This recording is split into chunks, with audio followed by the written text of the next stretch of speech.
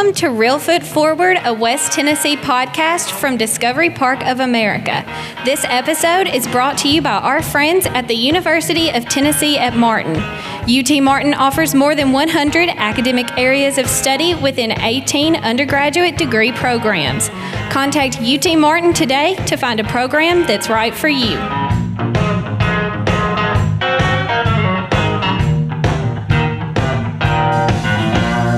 Welcome to Real Foot Forward, a West Tennessee podcast where we explore the history, the people, and the culture of our home here in West Tennessee. I'm Scott Williams, your host.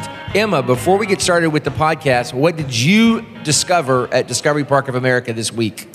Well, Scott, this week I learned Mathew Brady is known as the father of photojournalism. During the war, Brady spent $100,000 to create over 10,000 plates. He expected the U.S. government to buy the photographs when the war ended, but when the government refused to do so, he was forced to sell his New York City studio and go into bankruptcy. Thank you, Emma. This week I learned that Mathew Brady spells his first name with one T, which is a proofreader's nightmare. So we have a very special live episode of Real Foot Forward for our listeners today who normally listen to our podcast. It might sound a little different.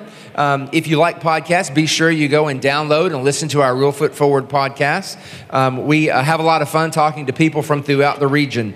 Today's very special guest is Dr. Timothy Smith. Dr. Smith received his BA and MA from the University of Mississippi and his PhD from Mississippi State. He currently teaches history at the University of Tennessee at Martin, among many, many other things. Apparently, writing books is one because he has written more than 20 books on topics ranging from Shiloh to Champion Hill to Vicksburg to our topic today, Grant. We'll put a link to his Amazon author page in the show notes of the podcast, and we have some of his books up in the store, and he'll be there to sign them and meet you after today's segment. Dr. Smith was featured. Dr. Smith was one of the featured historians last year on a 3-night miniseries on the History Channel titled Grant. So before we get started, let's take a quick look at the opening of the documentary. Very few people really know who Ulysses S. Grant was. Today, there is this sense that he's forgotten. He's been called so many things over the years. The greatest general of his time. A military genius. A bloody butcher. A corrupt president. A belligerent drunk who got lucky. He didn't get lucky. Ulysses S. Grant is this perfectly average, humble individual from a poor, hard-scrabble background. With a lot of hard times and failures in his life. But he's got this dogged determination, this bulldog mentality. This guy comes from nothing, rises to the highest ranks of the Union Army. Fights bloody, terrible battles. With indomitable will. To save the Union. To heal his country. To lead the nation towards justice for everybody. He's the unheroic hero of our greatest national epic, the American Civil War. It's truly an American story. Not only patriotism to the nation, but for the values of who we are and who we aspire to be.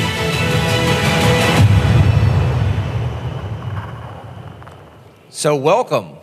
That was quite an opening there, wasn't it? Thank you. Glad to be here. I'm a total documentary nerd, so I'm really excited to talk to you about the documentary and your involvement. But first, we want to find out a little bit about you. Where did you grow up? Things like that. Okay. I was born in Meridian, Mississippi, and consider myself a Mississippian. I'm a transplanted Mississippian now up in Tennessee, but I grew up in Mississippi, and really my fascination with the Civil War began as a result of that. Basically grew up between Shiloh and Vicksburg, and we would go, numerous weekends and all over the place to battlefields and so on. So I think my heritage and childhood and all that definitely had an impact on what eventually came. But just a regular childhood, always loved history, and fortunate enough to be able to make a living at it now. At what point did you decide that you really wanted to pursue history as a career? Well, there is actually a very specific point. I went to, well, actually, this being military weekend, it's an interesting story.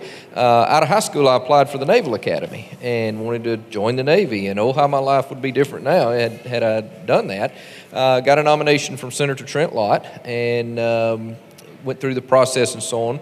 But I've got terrible eyesight. I have to wear glasses, contacts, and so on. And in those days, and it's been 30 or so years ago, you had to compete for a waiver, and there were only just very few waivers for people with bad eyesight, and those were very competitive. You had to be the top of the top to get one of those waivers, so I didn't get it and didn't go to the Naval Academy in the end. So I went to probably the second best school in America, Ole Miss. I'm looking at Adam Wilson, my Ole Miss colleague back there, and went to Ole Miss and really just bopped around like many freshmen do for the first couple of semesters. In fact, in my whole academic career, I've made 3 C's, and 2 of those were in history, of all things, and 1 in English. I minored in English. So really didn't know what I wanted to do, really didn't, have a purpose as yet and so on. But then I took one specific class. It was History of the Old South. And I'm guessing, Adam, that Dr. David Sansing was already gone once Adam's a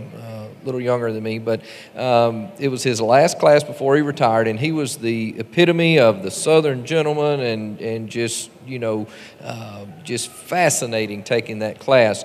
And I was sitting there one day, and I distinctly remember it.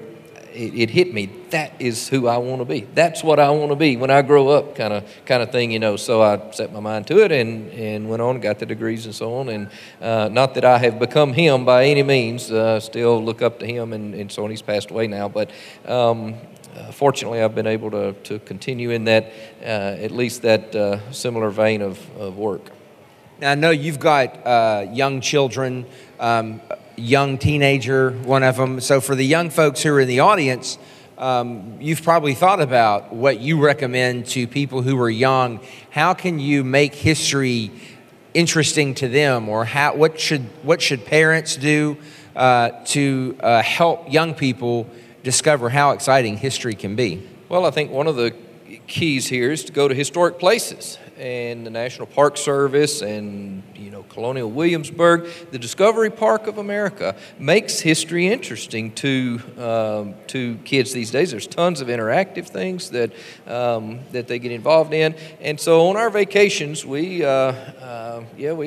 the Disney stuff and the cruise stuff and all that kind of stuff. But I always try to at least hit in some kind of historical something. And my girls actually have really started to enjoy it. And they want to know, what park are we going to next? What are we going to, on this vacation? They still want to go to the beach, of all things. I can't understand the beach, but too much sand, sun, and water for me. But they want to go to the beach. But you can find historic things even around, the beach, and get them involved in that. If you like to read, one of the things I try to do in my classes is to include supplemental reading, not just the textbooks. And I use Professor Coffey's textbook in my military history courses, and it's a very good read. But there are opportunities there to tell students and to teach students and to show students that there are history books out there that are absolutely fun to read, that most people think, well, I'm going to read a boring old history book, but there are some that read more like an adventure story or a novel or something like that you get hooked on it and you can't put it down.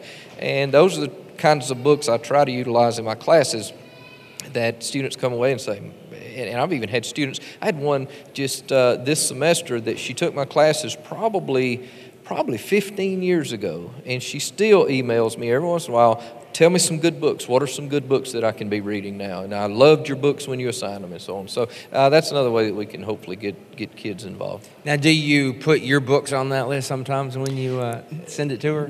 Well, actually, for something like that, I've never assigned my book in a class or anything, but something like that, I've told her a couple of them, because students are always interested, what books you've written and so on. And I've had students come back and want me to sign them and so on, and I'm terrible with names, and a lot of times I don't remember their names. And now I don't even pretend to remember, somebody from 15 years ago or something, because I learned my lesson. I had a student come back one time and said, "Can you sign my book for me?" And I recognized her face, but I had no idea what her name was, so I thought I'm gonna wing it, and so I put to a former student, so and so, and she came back all disappointed looking later on, and she said, "Could you make it out to me personally?" I said, "Sure, if you'll tell me your names." I'm sorry. Yeah. So, but you get caught like that, so I don't even pretend anymore sometimes. Well, you've written a lot, and so I'm curious, that takes a lot of research, obviously. I'm curious, what do you like better, the research part or the writing part? Well, that's an interesting question. I can tell you what I like least, and that is the indexing part. And I've always said if the index comes first, there would never be a book written, because that by the time you get to the index, you can see the light at the end of the tunnel, and you know it's just a push and get through it and be done with it. I love the research part. It's like a treasure hunt, to go into the different archives and the Library of Congress and the National Archives and all that kind of stuff.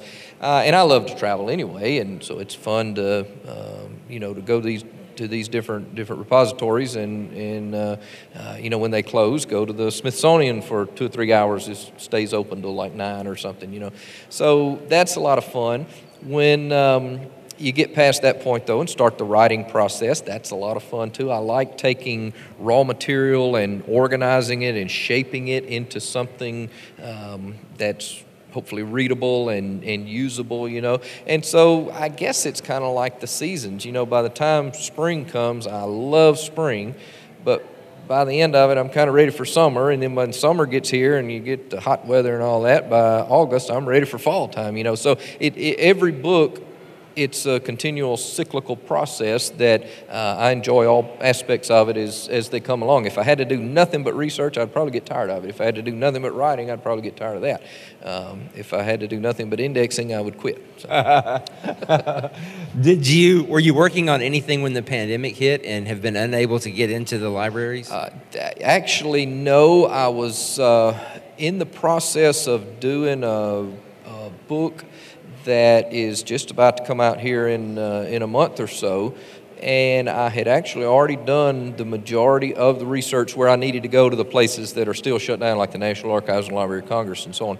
And so it really didn't hit me, and then I could start working on something else and be doing the basic parts of it before I had to do the in-depth manuscript research and so on. Working on a project now, though, that I'm about to be caught. The main papers that I need to utilize as a biography or semi-biography are at Tulane University. And Tulane University doesn't allow anybody on campus if you're not a student or a faculty member or something like that. So I've been emailing them, when are you going to open it back up? And I'm hoping, I got to speak in New Orleans next month, and I'm hoping at the end of this semester they'll open back up and allow me to come in and do the research while I'm already in New Orleans, So I'm on the cusp of being caught. And I hope it doesn't happen. So, but I've been fortunate so far. What's your biggest eureka moment when you're researching? What's what have you discovered while you're researching that you really wanted everybody to know? I probably, again, like the treasure hunt stuff. In my field, in the Civil War, most of the reports and correspondence and all that has been published by the federal government. It's called the Official Records of the War of the Rebellion. And it's 128 volumes, and some of these volumes are like 1,200 pages thick. They're a huge set of Civil War material, but it's not comprehensive. There are reports and correspondence and all that's still out there. And so when you find something in a tucked away archive somewhere that you really need, but you didn't know it was there, and then you find it, it's like eureka. It's a great treasure hunt. So it's a great diamond in the rough, if you will, to find something like that. Excellent. Let's watch another clip really quick from the documentary that you were part of. He was offered the command of the Union Army and, of course, did some deep thinking and then decided that his allegiance was to the South and Virginia. Ulysses S. Grant, however, starts the Civil War as a nobody, but he gets a big break when the governor of Illinois appoints him as commander of one of the Illinois regiments, and that will start his military career again. And so, having come from the tannery, Now having this window of opportunity with this war to get back in the Army, to take command, he recognizes that I must seize it, and he does. Grant comes out of a series of failures in his civilian life. At one point, he has to literally sell his watch to buy Christmas presents for his wife and children. And now all of a sudden, he's back in uniform. Grant comes in with a firm hand. He whips this regiment in shape, and people start realizing maybe we've got something here. In the military, he was home again. So that's a scene from the 3-night miniseries on the History Channel titled Grant. It was produced by Leonardo DiCaprio and Ron Chernow and premiered last May. Grant was portrayed by Justin Salinger, who's an Englishman. Chernow, of course, published the 2017 biography of Grant that was very popular. So how were you first approached to see if you'd be interested in participating? Well, I just got an email from Leonardo DiCaprio. No, it wasn't from him, but one of the editors or whoever it was, the main project guy, and wanted to know if I would, be interested in helping them out and so on. And you never know when you get emails like this. That I believe they said straight up, we're doing this for History Channel and so on like that. I get a good many emails like this. What was the show? There's several shows, I think, where they take a celebrity and look into their ancestors and find out if their ancestors were famous or whatever. Sure. I've had, you know what I'm talking about. I don't remember the name of the show, but I've had several of those contact me and, looking at research and so on. And so you never know really what to expect and whether it'll come to anything, but this one actually did, and I'm always willing to help out. They don't always turn out like something like this, where you're on screen and all of that, but it was just an email. I have no idea where they got my name. I assume from the books or whatever. That speaks for itself, I guess. But I would guess somebody along the line that they were talking to said, hey, you need to talk to this guy Smith down in Tennessee or something. A lot of it is word of mouth of who else would you recommend type stuff. So that may be how it came about. And so they, assuming, flew you somewhere to film. Where did they fly you to? They flew me to New York City, actually. It was downtown Manhattan, and that in and of itself was not such a big deal to me. I mean, most people, you get to go to New York City, people say, wow, that was cool, but I didn't lose anything in New York City that I need to go back to tell you the honest truth. I get to New York City once every 2 years or so, either speaking or research or something like that. And so I've been in New York City numerous times and really didn't care to go back. I mean, obviously I didn't mind it, but it was not a destination. In fact, they told me, they put me up in a hotel, and we did the filming the next morning, and they said, hey, we'll give you an extra night in New York City. We'll pay you for hotel for an extra night if you want to stay and do some tourist things and all that. And I politely declined. I really didn't, I've seen most of everything. Had my wife been with me, I normally take either one of the other of my girls or my wife on a lot of these research trips or speaking events and so on. And my wife pulls rank when she wants to go somewhere specific, and she loves New York City, so she normally goes with me to New York City, but she's a teacher and couldn't go this time, so I said, that's okay. The only thing I wanted to do is when I was up there, and I had time that afternoon actually before we did it the next morning, I wanted to go to the Intrepid Museum, the aircraft carrier. I had already been there, but one of my interests outside of the Civil War, just for purely, personal interest, reading and so on, is space history. And so they had moved the Space Shuttle Enterprise, not one of the major three that went up into space, but the test shuttle. And they had moved it to the Intrepid Museum, and I wanted to go see it. I'd never seen a space shuttle. I saw one lift off one time, but I'd never been up close to one. And so I went to the Intrepid Museum again, and of course, the World War II Navy is also an interest of mine, so I didn't mind seeing the ship again. That was a lot of fun. But lo and behold, they had the space shuttle hangar closed that day, and I didn't get to see the space shuttle. So next time I go to New York City, I guess I'll have to go back to the You take that extra night the next time you I'll go. take that extra night the next time, I guess. So did they give you a general idea of what they were going to be asking you? So did you prepare any, or did you just have everything up in your head already? Yeah, it's this is kind of the thing you don't really prepare for, and I think it's better maybe that way. They did send along a list of questions whenever I do these things. In fact, I did one of these interviews for the Blue and Gray Education Association earlier this week.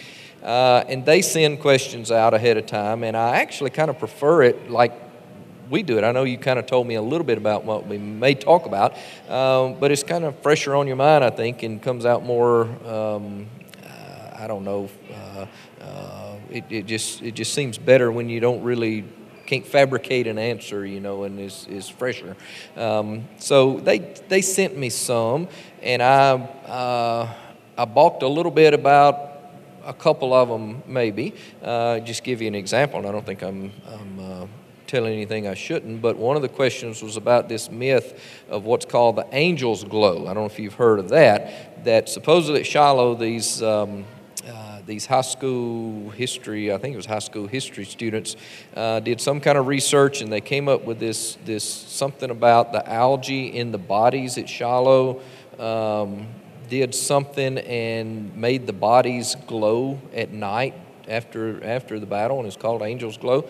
And this has been around, it's an old wives' tale. There is no documentary evidence whatsoever that this occurred, but it's been picked up and has become kind of a thing, and I mean, certainly high school students are good students and do good and so on, but I wouldn't base my history, on a research paper about a high school student and something this big, and so on. So they actually had a question on that, and I told them I don't think I would go there because it's not going to do any good for you probably. So and they didn't ask about that, but they gave some questions beforehand.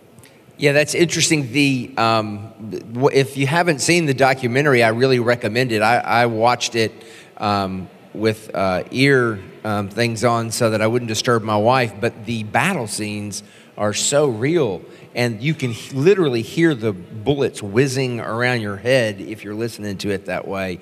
And it was a much higher production level than you ever see on most documentaries. I mean, I thought it turned out really well. Were you happy with the way it turned out?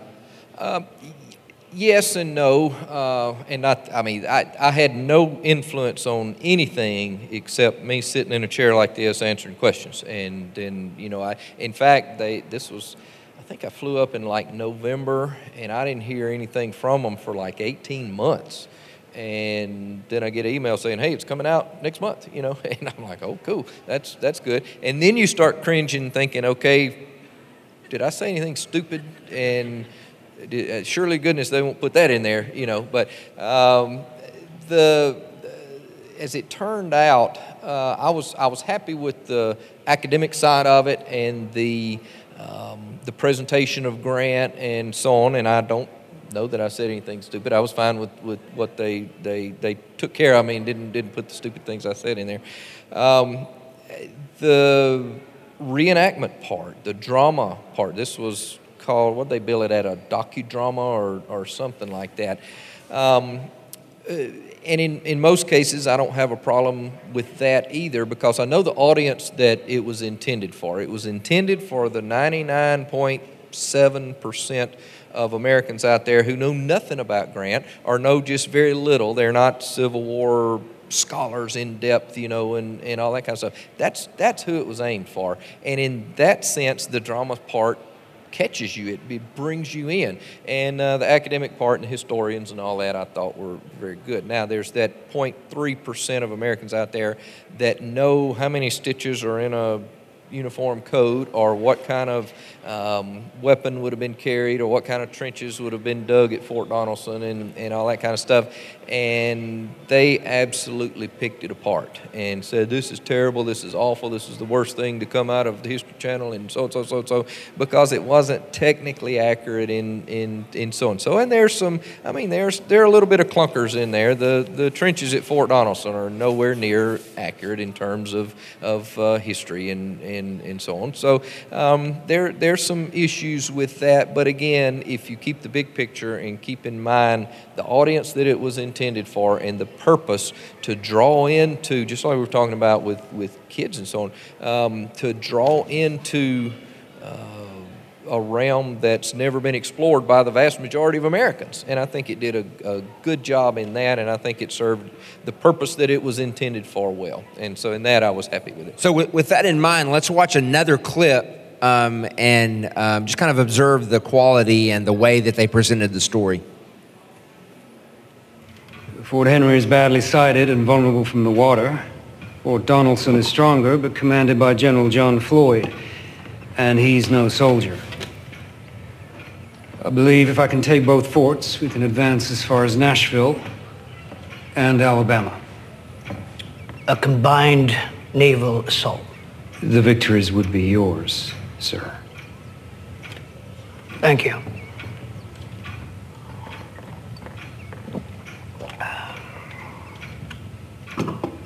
But when I wish to consult you on the subject, I will notify you.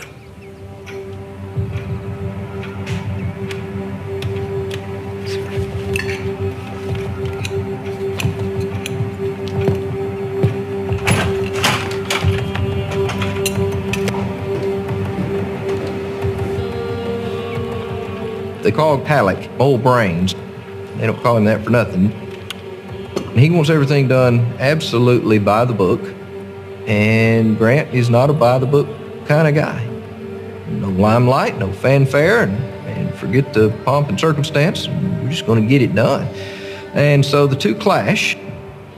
Grant, with this bulldog mentality, immediately turns to what I call his naval soulmate, Andrew H. Foote, the naval commander of the Western Flotilla with ironclad gunboats.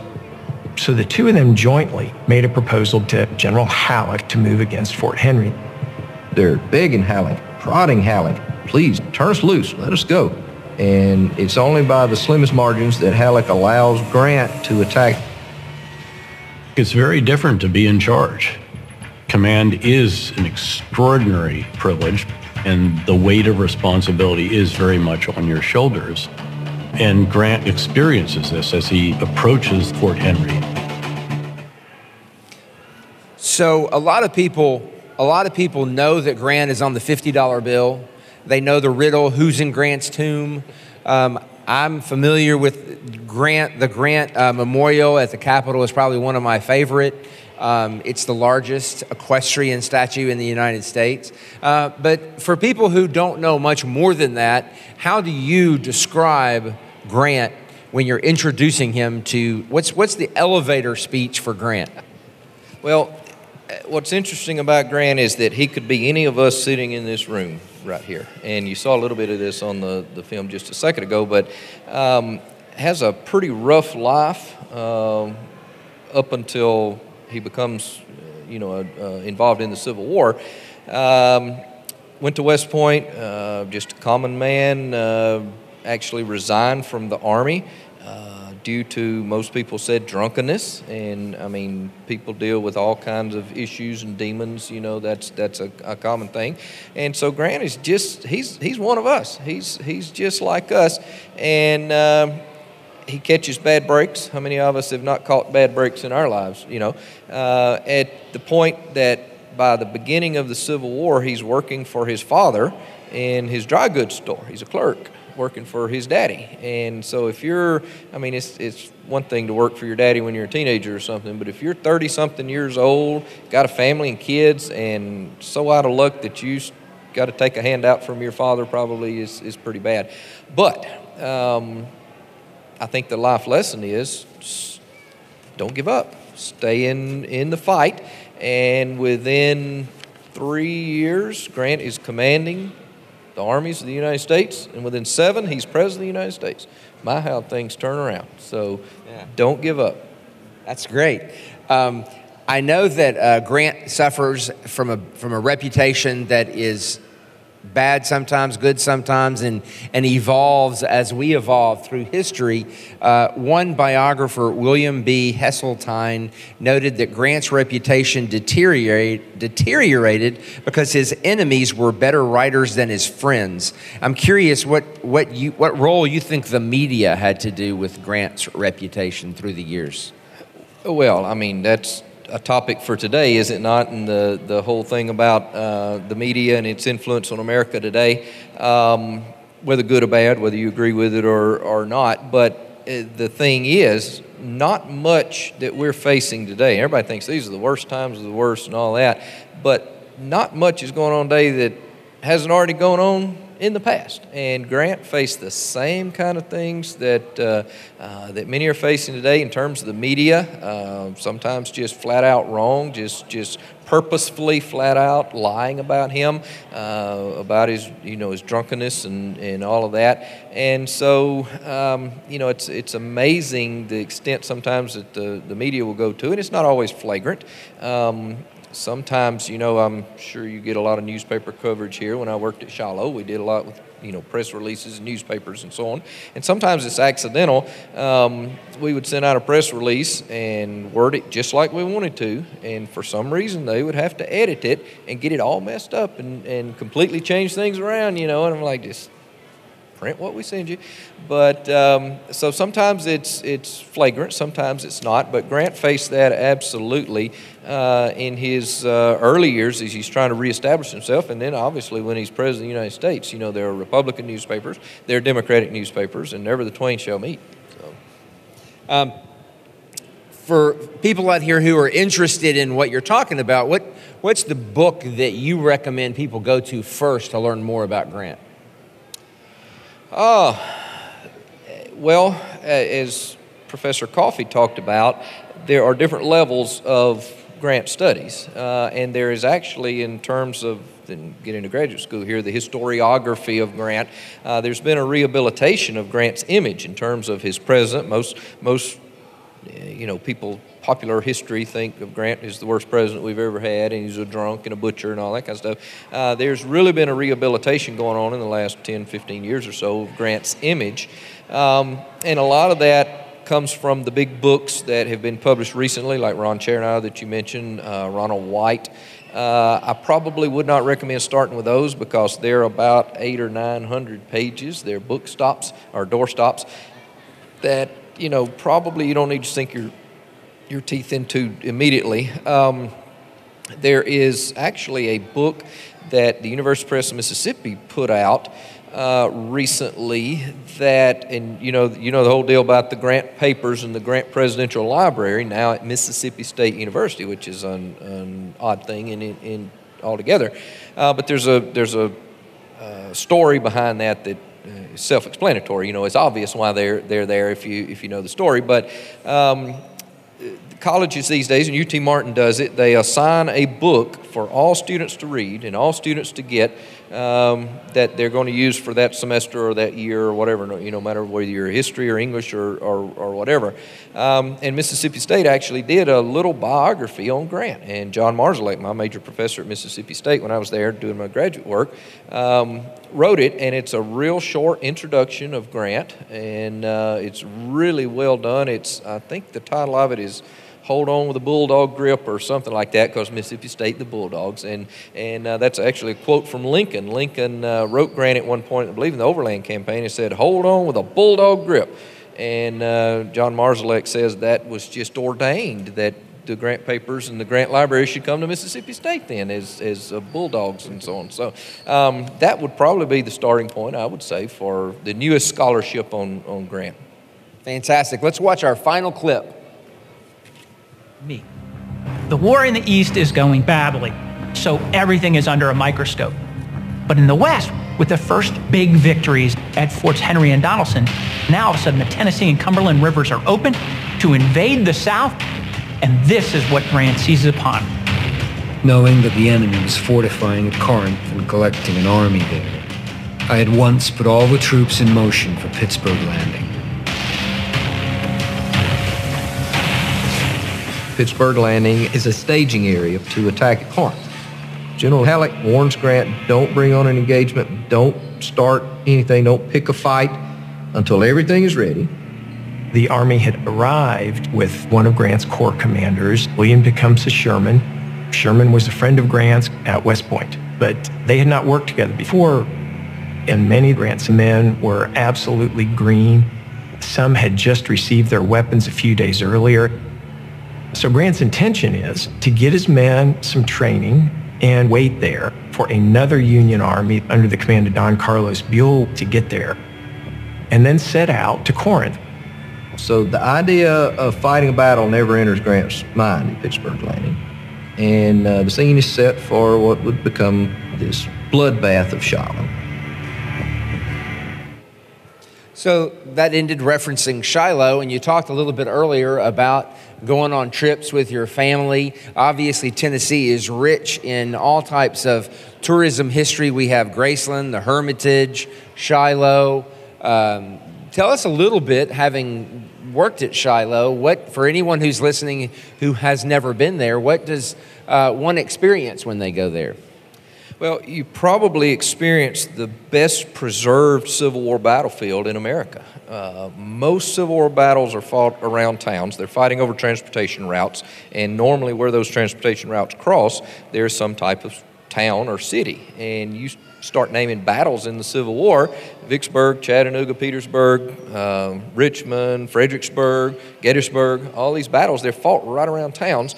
And so when the Second Industrial Revolution comes along and urbanization starts to emerge, those battlefields in large part, in many cases, are swamped. Even in Tennessee here, Stones River, only about 10 or 15% of the battlefield at Stones River is in the national park, and most of it is just urbanized areas, which is very sad. So urbanization takes a lot of those battlefields, but if you go to Shiloh, there is nothing even remotely close to a town or a city around Shiloh. It was fought so far out in the isolation of the West Tennessee woods that it has, as a result, been very well preserved. And so, in large part, what you see out there at Shiloh today is what you could have seen back, 150 years ago. I've often said, if you take a veteran, maybe not from April 1862 when the armies are there and all that, but if you take a veteran maybe from the Civil War that was living in the 1880s or 1890s and plop him down into Shiloh today, he probably would recognize the Shiloh of today from what he knew from the 1880s. It just hasn't changed that much. So Shiloh is absolutely a gem, a major American treasure, and we are very fortunate to have it right here in West Tennessee. Well, I definitely highly recommend it, and I highly recommend the documentary that you participated in. I thought it was fantastic. I watched all 3 episodes, and it was great, and I really appreciate you joining us here today for Real Foot Forward. Glad to. Enjoyed it very much. And thank you all for joining us in person. Dr. Smith will be upstairs in the Real Foot room if you want to stop and visit with him for a few minutes. And I hope you all enjoy the rest of your day here at Discovery Park. The next panel is at 1 o'clock. So if you want to come back in here at 1 o'clock, we have a panel on minorities in the military that should be really interesting. So thanks so much.